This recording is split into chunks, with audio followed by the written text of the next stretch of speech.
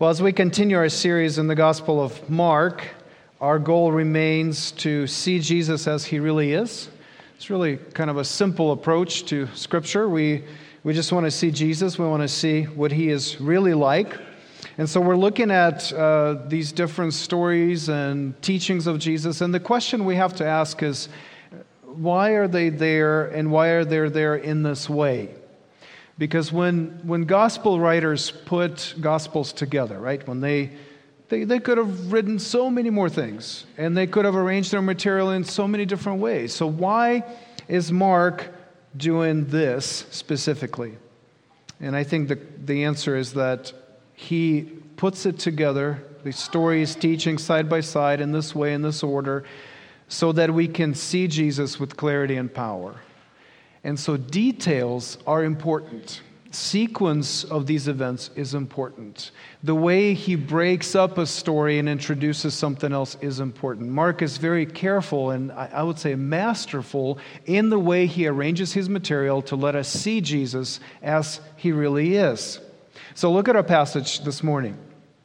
We have 3 miracles here. We have 2 healings. You have the healing of the deaf person at the end of Mark 7.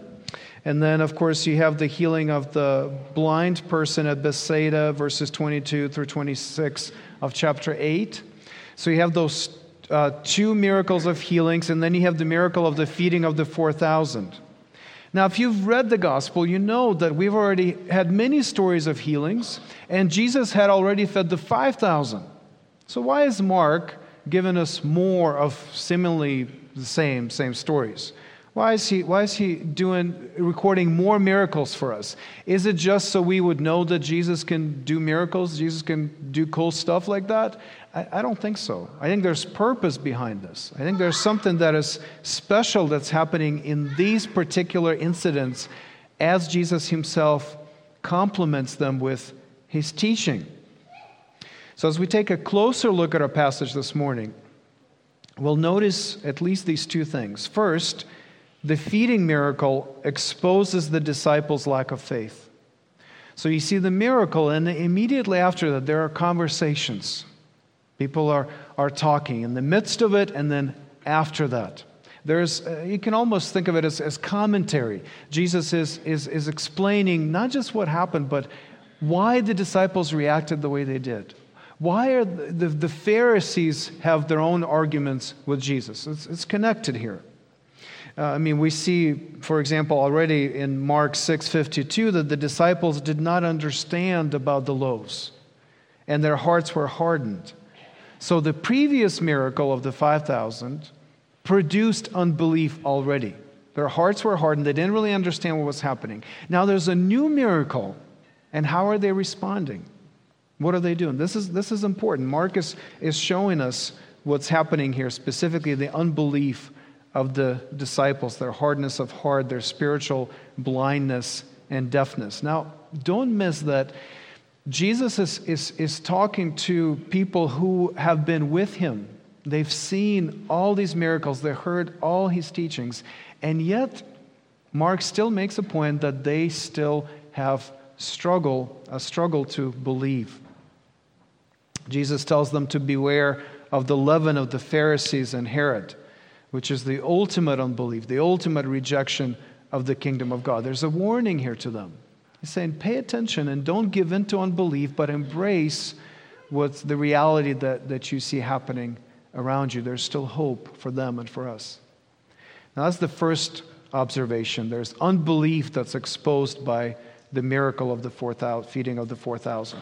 And the second observation is that the 2 healing miracles, the healing of the deaf man and the healing of the blind man, are there to help us see that Jesus can restore our spiritual sight and hearing.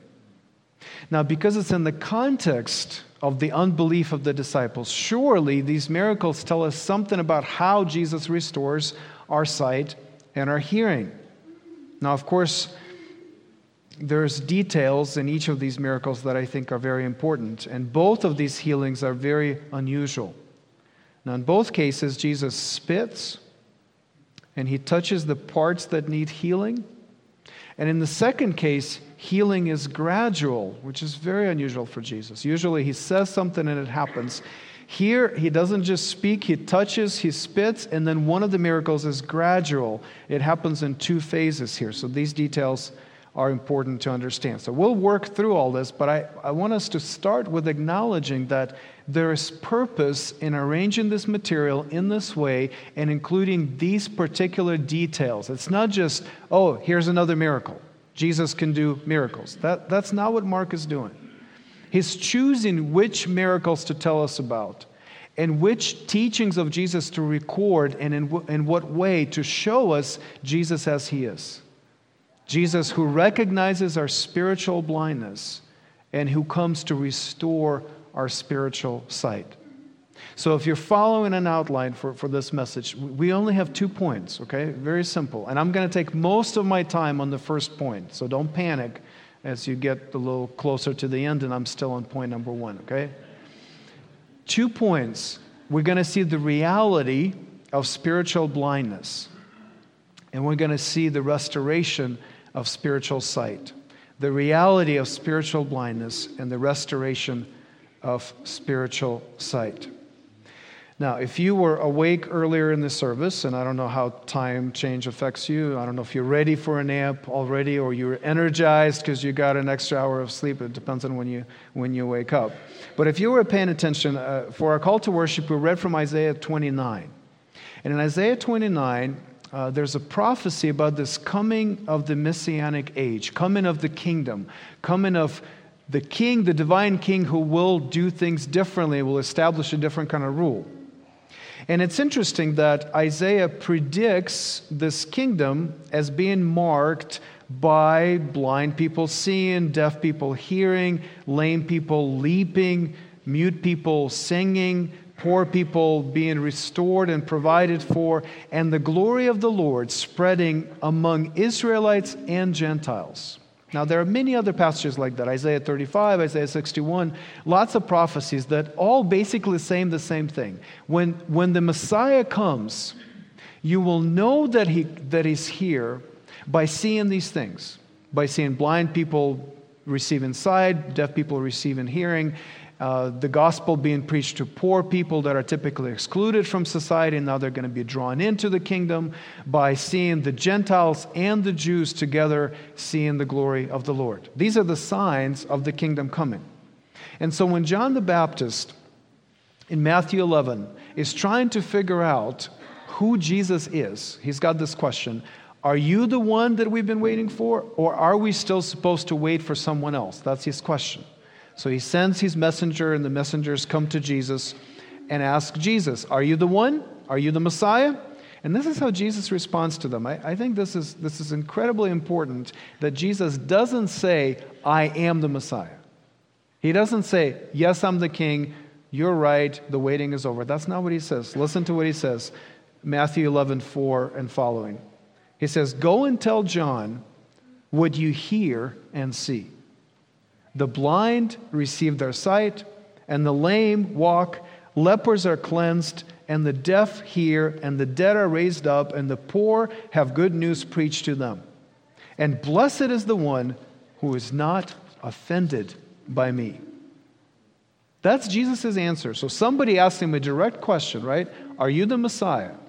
And Jesus says, just see what's happening. Look around and see what's happening. Blind people are receiving sight. The poor people are included. The dead are raised, right? And he says, blessed is the one who is not offended by this authority, but actually bows their knee to me as their king. Because you see that people who saw the signs of the Messianic age, some of them rejected it, and they were offended by Jesus' authority. They rejected the rule of Jesus. They said, that's not my king. And they try to rationalize all these signs away. And yet others said, this is the king. This is the kingdom coming, and I will bow my knee to his authority. Now, that's the background of the prophecies. And remember, people in Scripture, they've read the Old Testament, they've memorized large portions of it, they understand exactly what's supposed to happen. And so in our passage, Mark shows us Jesus traveling to Gentile regions, Tyre and Sidon and Decapolis. These are Gentile regions. These are pagans living there. He's preaching the gospel there. He's healing people there. The blind see, the deaf hear. He feeds 4,000 poor people. These are clear signs of the Messianic kingdom. What Jesus is doing here, and the way Mark records it, tells us this is the king. The kingdom of God is coming. All Mark is doing is he's saying, look around. Look around and notice what's happening around you. Doesn't it sound like what Isaiah told us? Isn't that what we're supposed to see when the king arrives? It's a clear signs of the Messianic kingdom. The kingdom is being revealed by these actions and words of Jesus, and yet the kingdom is rejected. Now look at the Pharisees' response. This is verses 11 and 12. The Pharisees come and they demand a sign from heaven as proof that Jesus is the Messiah. I mean, it's amazing. They've seen all this, right? They've seen the signs. They've read the scriptures. They've heard Jesus talk. And now they go to Jesus and they say, give us a sign from heaven so we can be sure that you are the Messiah. And Jesus responds in verse 12. And he sighed deeply in his spirit and said, why does this generation seek a sign? Truly, I say to you, no sign will be given to this generation. They're asking for proof. And Jesus says, you don't need proof. You need faith. They're saying, just give us incontrovertible evidence. Give us something, a sign from heaven, a comet or whatever, something like that will convince us that you are the king and the kingdom has come. And Jesus says, no. He says, you've seen the signs. You don't need more evidence. You don't need more information. You don't need more data. You need your heart to be different so you can not be offended by me. Now, we know that the Pharisees were not sincere in asking for a sign, because Mark told us that they came to argue and to test him. They didn't come sincerely asking, Jesus, help me, I believe, help my unbelief. That's not the situation here. They come and they say, give us a sign from heaven. All the while, they're coming to prove to Jesus why they shouldn't believe him. To tell Jesus, there's not enough evidence for me to follow you because we are offended by you. We do not accept your authority. Now, you would think that the disciples, who saw even more signs, right, than the Pharisees, heard even more truth from Jesus than the Pharisees, you would think that the disciples would see things more clearly. That they would say, okay, here are the signs. This is what Jesus said. He is the king. We will bow our knee before him. We will trust him. We will follow him. We will be part of his kingdom. And yet you see spiritual dullness and unbelief among the disciples too. When Jesus tells them he has compassion on the crowd who are hungry, Jesus says, if I let them go now, by the time they get home, some of them will faint. They're too weak to make the journey home to get food for themselves, so he's feeling compassion for them. It's exactly the same situation that happened with the 5,000, right? Just different peoples, Gentiles, Jews, but same situation. People are hungry, they're about to faint. Jesus says, I'm worried about them. How did the disciples respond? Because this is an invitation. Jesus is asking a question. He's sharing his heart. He's saying, I'm feeling compassionate towards these people. Now, what is the right response? The disciples should have said, we're not worried, right? We were there when you fed the 5,000. And how many loaves did you have then? You had 5 and you fed the 5,000 plus the women and children. We only have 4,000 here and we have 7 loaves. This should work out great. Why didn't they respond in that way? Why didn't they respond in faith saying, Jesus, we saw you do that. I mean, I don't know how long ago, weeks, days before. I mean, this is not long ago. We saw you do that. We remember how you did it. Why are you worried? How did they respond? They respond in verse 4. The disciples answered him, how can one feed these people with bread here in this desolate place? I mean, it's the people who were there when Jesus fed people in a desolate place by multiplying the loaves and the fishes, right? They were there. They were already rebuked for their unbelief then. Now exactly the same situation and exactly the same response. And by the way, the commentators who are reading this, they're saying this couldn't have happened because why would they ask the same question again? Somebody said this is psychologically impossible. Well, we who know the human nature a little bit better than most psychologists know that no, that unbelief is so persistent, we're going to ask the same stupid question of God again and again. And we've all done it. To me, that's proof that it really did happen because it rings very true to me. But it's interesting that the people that should have known better, right? They were there, they knew Jesus, they walked with him, and yet they don't believe. They don't get it. They are also spiritually blind. I mean, it's not just the Pharisees. It's not just the Herodians who are plotting to kill Jesus. It's not just some random people on the outside, on the fringes. No, these are people on the inside. These are people who Jesus is spending time with them. And by the way, they're going to get in the boat in a little bit here, and they're going to worry about bread again. They're going to say, we only have one loaf of bread. What is going to happen to us?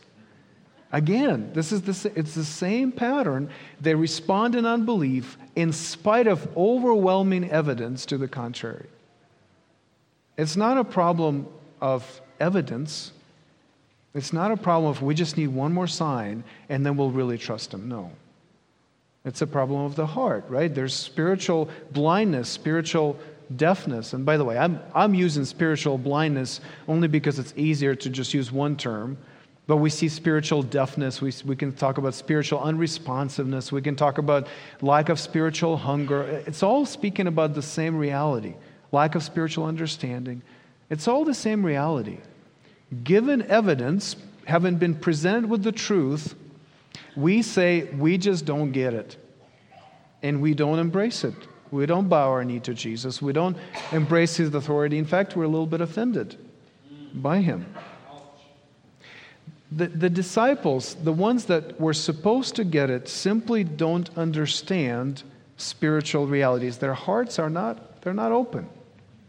Now, Jesus tells them about the leaven of the Pharisees, and they argue about the bread, right? Jesus tells them a spiritual truth. He says, be careful, because the Pharisees that just came up to me and they were asking for a sign, they're not asking for a sign because they need more evidence. They're asking for a sign because they don't want to believe. And he says, be careful. Don't give in to that unbelief. Don't give in to that self-sufficiency. Don't give in to those rationalizations. He tells them. And they're saying, we just don't have enough bread. Right? They're completely missing the spiritual truth because their hearts are hard. Mark tells us they didn't get the loaves. They didn't understand what Jesus was saying. So even they are spiritually blind and deaf. Now look at how Jesus responds to their unbelief in verses 17 and following. This is he's speaking to the disciples. Do you not perceive or understand? Are your hearts hardened? Having eyes, do you not see? And having ears, do you not hear? And do you not remember? When I broke the 5 loaves for the 5,000, how many baskets full of broken pieces did you take up? And they said to him, 12. And the 7 for the 4,000, how many baskets full of broken pieces did you take up? And they said to him, 7. And he said to them, do you not yet understand? Notice that they're able to recall the details just like that. No problem with memory, right? They remember numbers, they remember what they had, what Jesus did with it, how much was left over. It's not a problem of content.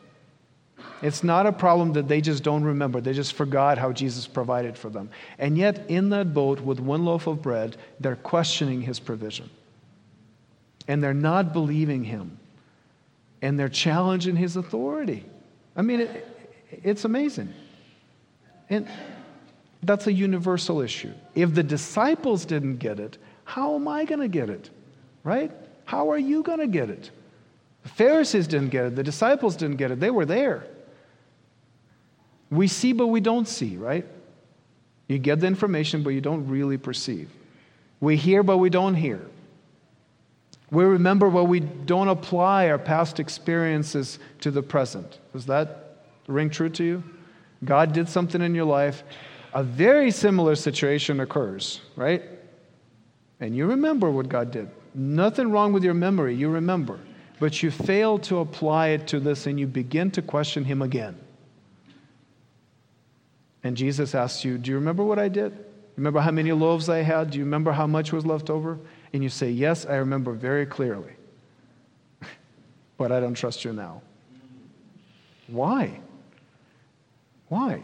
Spiritual blindness, spiritual deafness, inability to spiritually connect the dots, inability to apply something from the past to the present or to the future. Sometimes I hear someone say, if I lived in Jerusalem when Jesus was there, and if I saw His miracles, and if I heard Him preach, and if I was there on the hillside when He gave food to the 5,000, when He multiplied the loaves, if I was there, I would surely believe.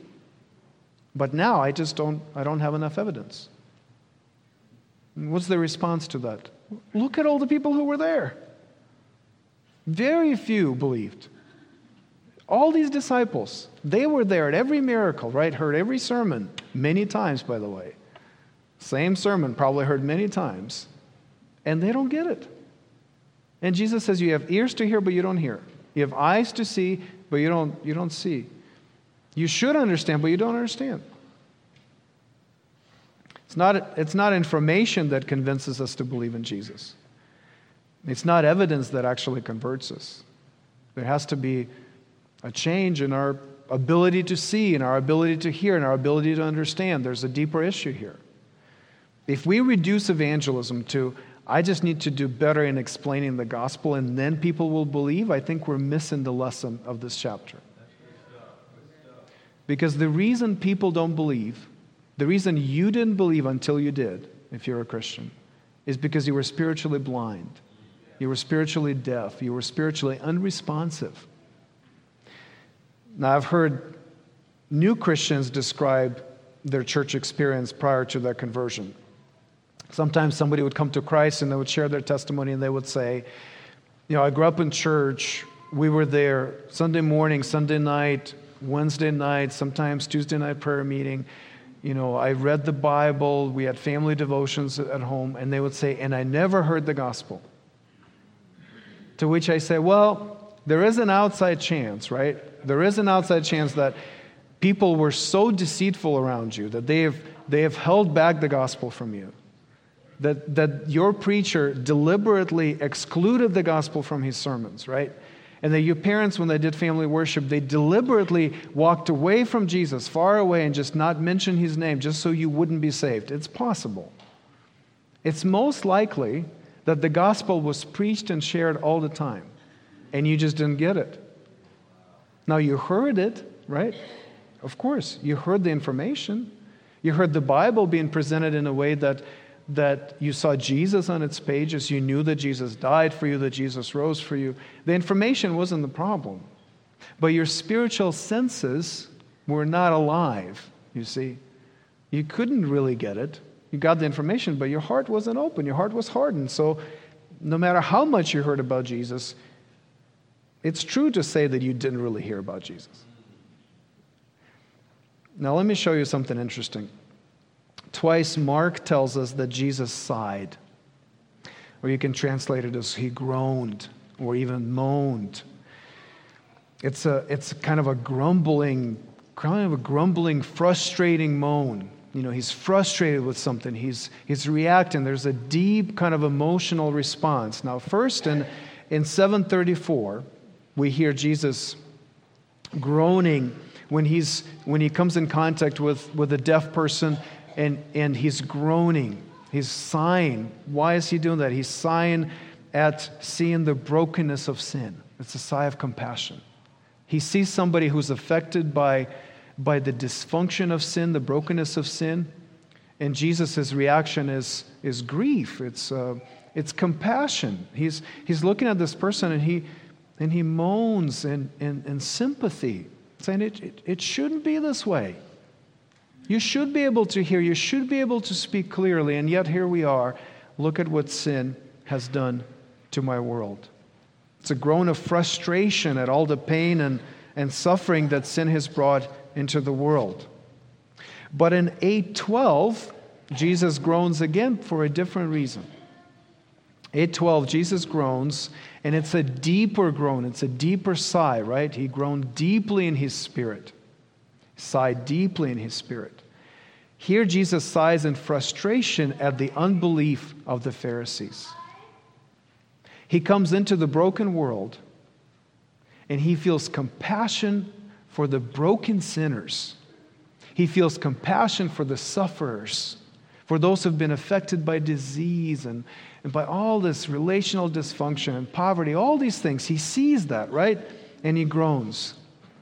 But then he comes to the Pharisees and he's realizing that he's not wanted in this world. And so he groans in frustration at the unbelief of the people. He comes into the world, and people who are caught up in sin, they argue with him and demand that he gives them more evidence that he can save them. And so Jesus groans as he sees the spiritual unresponsiveness of the people he came to rescue from sin. Now, what Mark is showing us in this passage, and in fact what the whole Bible teaches so clearly, is this: we are spiritually blind. We are spiritually deaf. We are without spiritual understanding.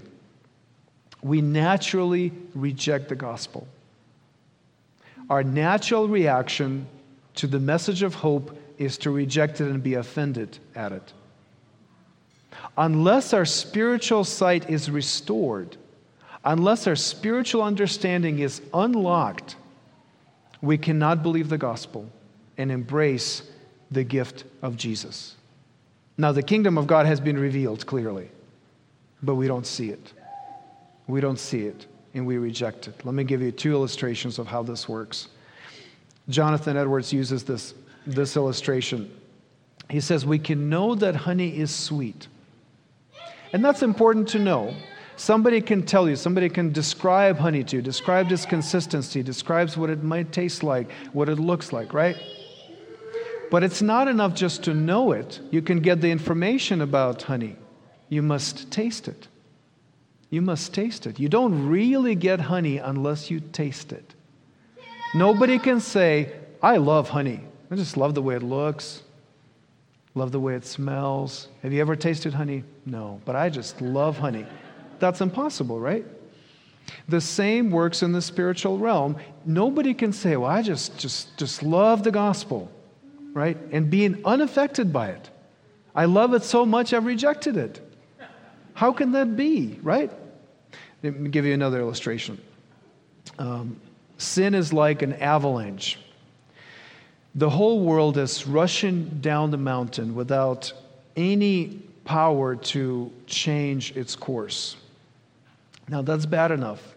Thinking about sin as this avalanche just kind of envelops the world. And now it's just everything is broken in the midst of it, right? That's bad enough. And that's why Jesus groaned the first time. He saw that. He saw a man being caught in that avalanche of sin. But it's even worse than that. The people who are caught in that avalanche are knocked out cold. We hit our heads on the rock, and we don't even comprehend that we are tumbling down the mountain. We're in terrible state, but we don't even know it. Knocked out, unconscious. That is actually a truer picture of the world in sin and people in sin than just somebody who is suffering under sin. Now, you are suffering under sin, but do you even know you are suffering?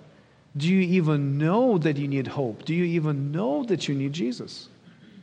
Now, this is what the Bible teaches. Sin is destroying our world, is destroying our souls, is destroying our bodies. And at the same time, sin has blinded us to the reality of our own sinfulness. So that when salvation is offered to us, we don't even see it. We don't even see the need for it. Unless it is revealed to us by grace, unless it also involves a transformation of the heart, the openness of spiritual senses, where we can see the gospel as it actually is and embrace it. There's something that needs to happen in us so then we can finally embrace the gospel, truly embrace it. Now, most of us here, because you're in church on a Sunday morning after you've changed your clocks, you've made it, it's a big commitment, I understand. And so I'm assuming that most of us here, we've had that transformation happen to us. Jesus came into our lives and we didn't see and now we see. We were blind, and as we sing, we were blind, now we see. We were lost, now we're found. Now, so we're looking at it from a little bit of a different perspective. And I hope that what I'm saying actually makes sense to you because you've experienced it. You've tasted the honey, right? You've been awakened to your true state and you've run to Jesus and Jesus saved you and you see Jesus basically as He is. There are three implications for us, for the church, from this doctrine of spiritual blindness. I'm going to be very quick. I'm just going to give you three. I'm not going to develop them. You can write them down and think about it. These are tremendous implications of this one doctrine. All three starts with H to help you remember and to help me remember what's coming up next, okay? Number one, humility. Humility. If you really believe that nobody comes to Jesus except when Jesus changes their heart, right? If you believe that everybody who's a Christian, they got there by God's grace, because God reached out and found them and changed their heart and opened their eyes and opened their ears, and now they understand because of what God did. If you really believe that, you will be humble. You will be humble because you're not different from any other blind or deaf person. The only difference is grace.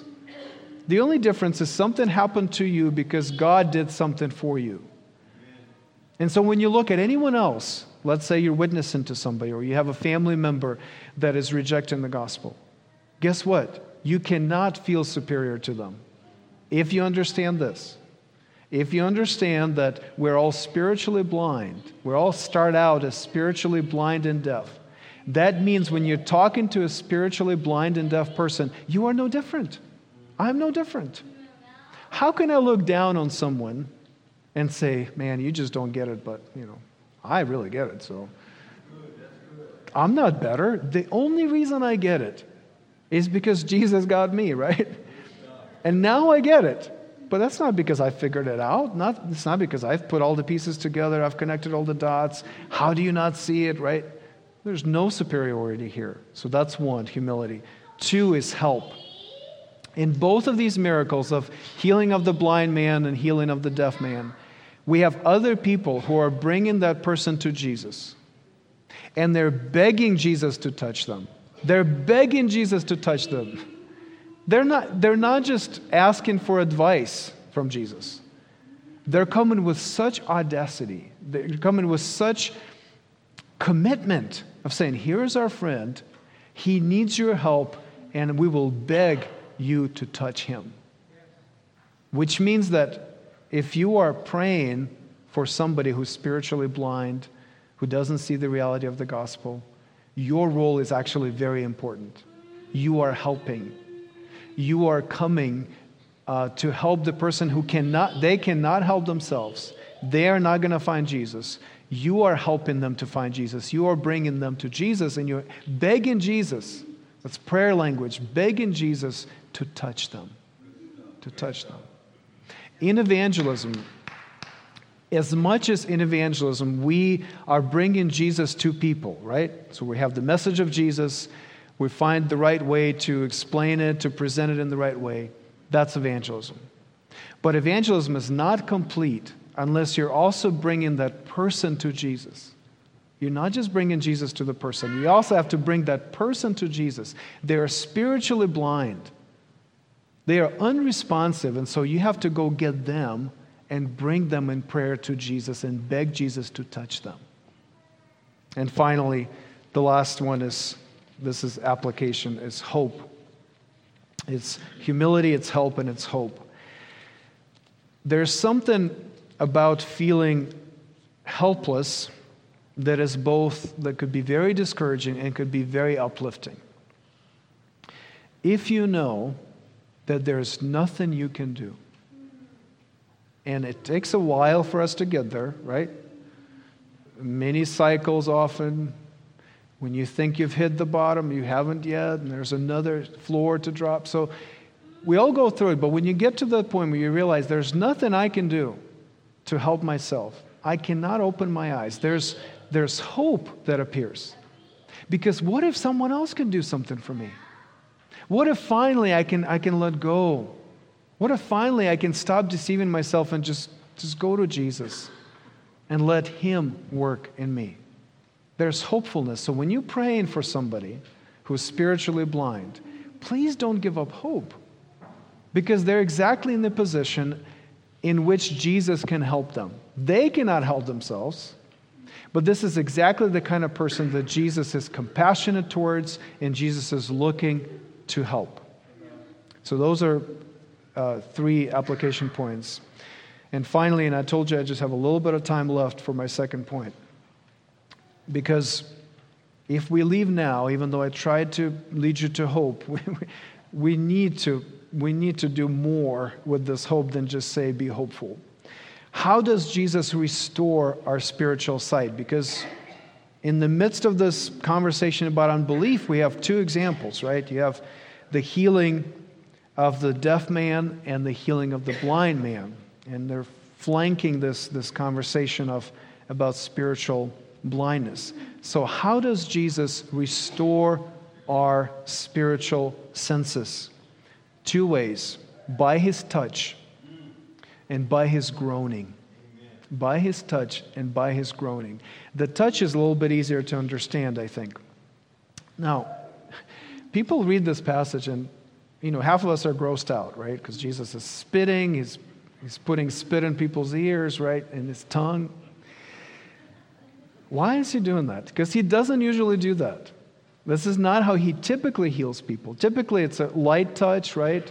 Sometimes Jesus doesn't even know who touched Him. Somebody's just grabbing Him. People are grabbing the tassels of His clothing, as we saw last week, right?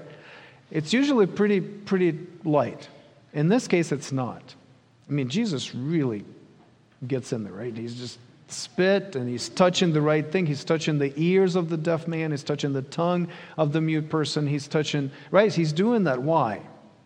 I think it shows us how intimate and how close Jesus has to get to us to heal us, to restore our spiritual senses. It shows us that Jesus is willing to do that. And Jesus is willing to give of Himself. Now, symbolically, it's spit here, right? But this is part of Him. He's actually given the people He's healing, He's given part of Himself. He's leaving part of Himself with them. He's coming so close that now there's little difference between Jesus and that person, because they're connected by bodily fluids. I'm sorry to be so graphic, but I think this is what Mark is doing. I think it's supposed to make us think, why is Jesus doing that? He's getting really close.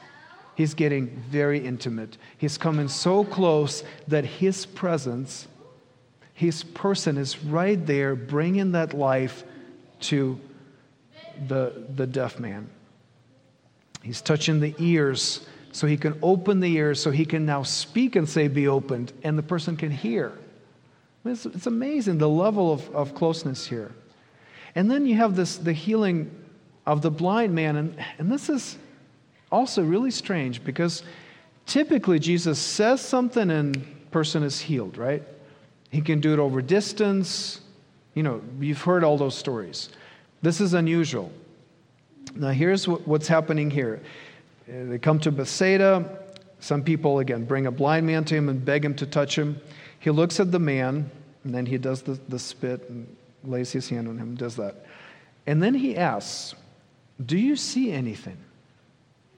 And this is amazing, because why is He asking this if He knows His own power, right? Why is He checking if it worked, in a sense? Now, this is what the man says. I see people, but they look like trees walking. Which means I'm seeing better now, right? It's better, but I still can't really see. There's a gradual healing. And so Jesus, again, lays his hands on his eyes. He opens his eyes, his sight is restored, and now he can see clearly. What is Mark's point in describing this? He's telling us that sometimes one touch is not enough. Sometimes Jesus needs to come again and again to you. He needs to touch you again and again because there's gradual healing. And every Christian should know that. When you came to Christ and your eyes were opened and you understood the gospel and you said, now everything makes sense to me, right? I'm a sinner. Jesus is my Savior. He came to die for me. He rose for me. He saves me by His blood, by this great sacrifice. Now I have a new life with God. Hallelujah. Everything is clear now, right? And then the next day you say, I see people, but they're walking and they're kind of like trees. I really don't know what's going on here. How do I deal with my sin? Why is God allowing suffering? What does God mean when He says this in this part of the Scriptures? All of a sudden you have so many questions, and Jesus comes and touches you again and again and explaining to you and opening your heart and opening your eyes to see more and more spiritual truths. That's the Christian experience. Yes, there's the initial touch, but there are more touches to come. So we are healed. Our spiritual senses are restored by His touch, by this intimate, close contact with Jesus that produces gradual healing. So if you're struggling with understanding, if you're struggling with accepting a truth, what you need to do is you need to go to Jesus. You need more Jesus. You need more of Him. You need Him closer to you. You need His spit in your ears to get what He's saying. And don't be discouraged that right now things may look a little hazy to you. Jesus will touch you again and more truth will come. And you will see more and more as you grow until one day everything will be clear. And there will be no confusion at all. So that's His touch. That's how He restores our spiritual sight. And finally, He's restoring our spiritual sight by His groan. Remember, the second groan was the groan of unbelief. He sighed deeply in his spirit because he saw the Pharisees demanding evidence when the issue was not evidence, but the issue was their heart, their hard hearts that refused to believe.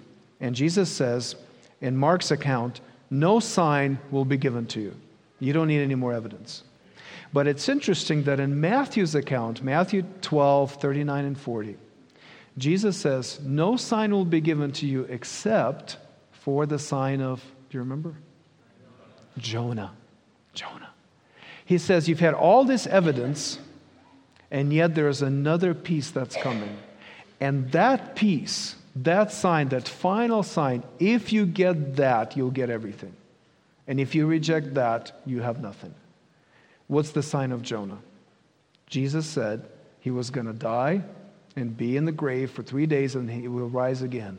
Just like Jonah in the belly of the fish. You remember the story. Now, Jesus is saying that on the cross, through my death and resurrection, you will see the hope of your spiritual sight being restored. Something's going to happen on the cross that will release this healing power, that will allow blind people to see, not just on this kind of local level of one person at a time, physical healing mixed in with spiritual healing. No. There'll be a universal invitation to all those who see the cross, who see the sign of Jonah, who in faith embraced what Jesus does on the cross in the empty tomb. For those people, their faith will be restored. Their sight will be restored. Their hearts will be opened to Jesus. And that's the last groan. In Mark 15, let me read the passage to you. Mark 15:33. And when the 6th hour had come, there was darkness over the whole land until the 9th hour. And at the 9th hour, Jesus cried with a loud voice, Eloi, Eloi, lema sabachthani, which means, my God, why have you forsaken me? And some of the bystanders hearing it said, behold, he's calling Elijah. completely spiritually blind. And someone ran and filled a sponge with sour wine, put it on a reed, and gave it to him to drink, saying, "Wait, let us see whether Elijah will come to take him down." And Jesus uttered a loud cry and breathed his last. First, he groaned at the brokenness of sin. Then he groaned at the unbelief of the Pharisees. And now the intensity rises, and there's a loud cry, there's a loud groan from the cross, because something happened on that cross. What happened?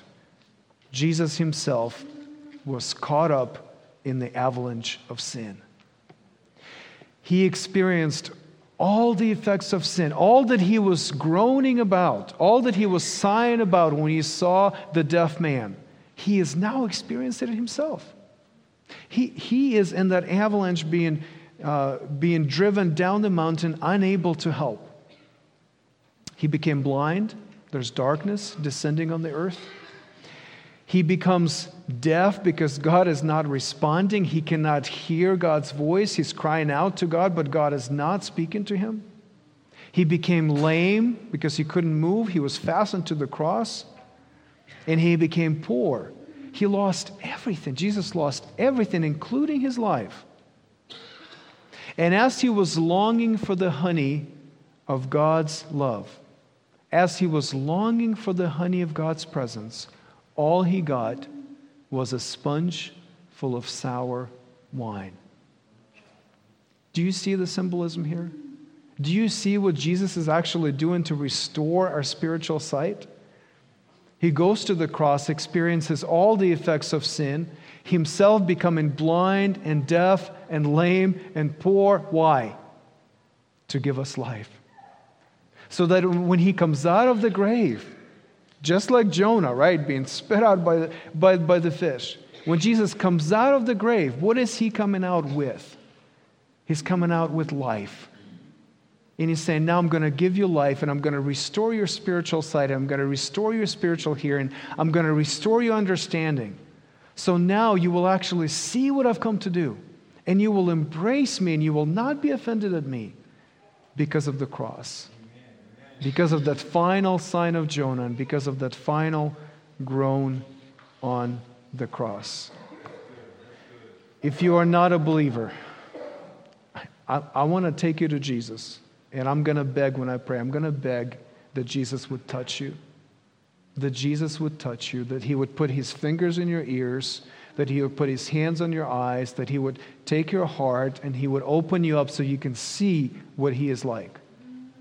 And I pray that you would respond in faith and you would run to him and you would embrace him as the true king, and that you will not be offended at him, at his claims of authority, but you actually would embrace him as your king. And if you are a Christian, I want to welcome you to come to this table, the table of the Lord. I want you to feel his touch. We take communion every week because every week we need Jesus to do something else in our lives. Because we're longing for that gradual healing. Jesus, I see things, but I don't see them clearly. So you come to the table and Jesus touches you again, and you will see a little more clearly. And as you come to this table, you will hear his groan from the cross. And as you experience his touch, and you hear his loud cry from the cross, you can say in faith, just like the crowds, he has done all things well.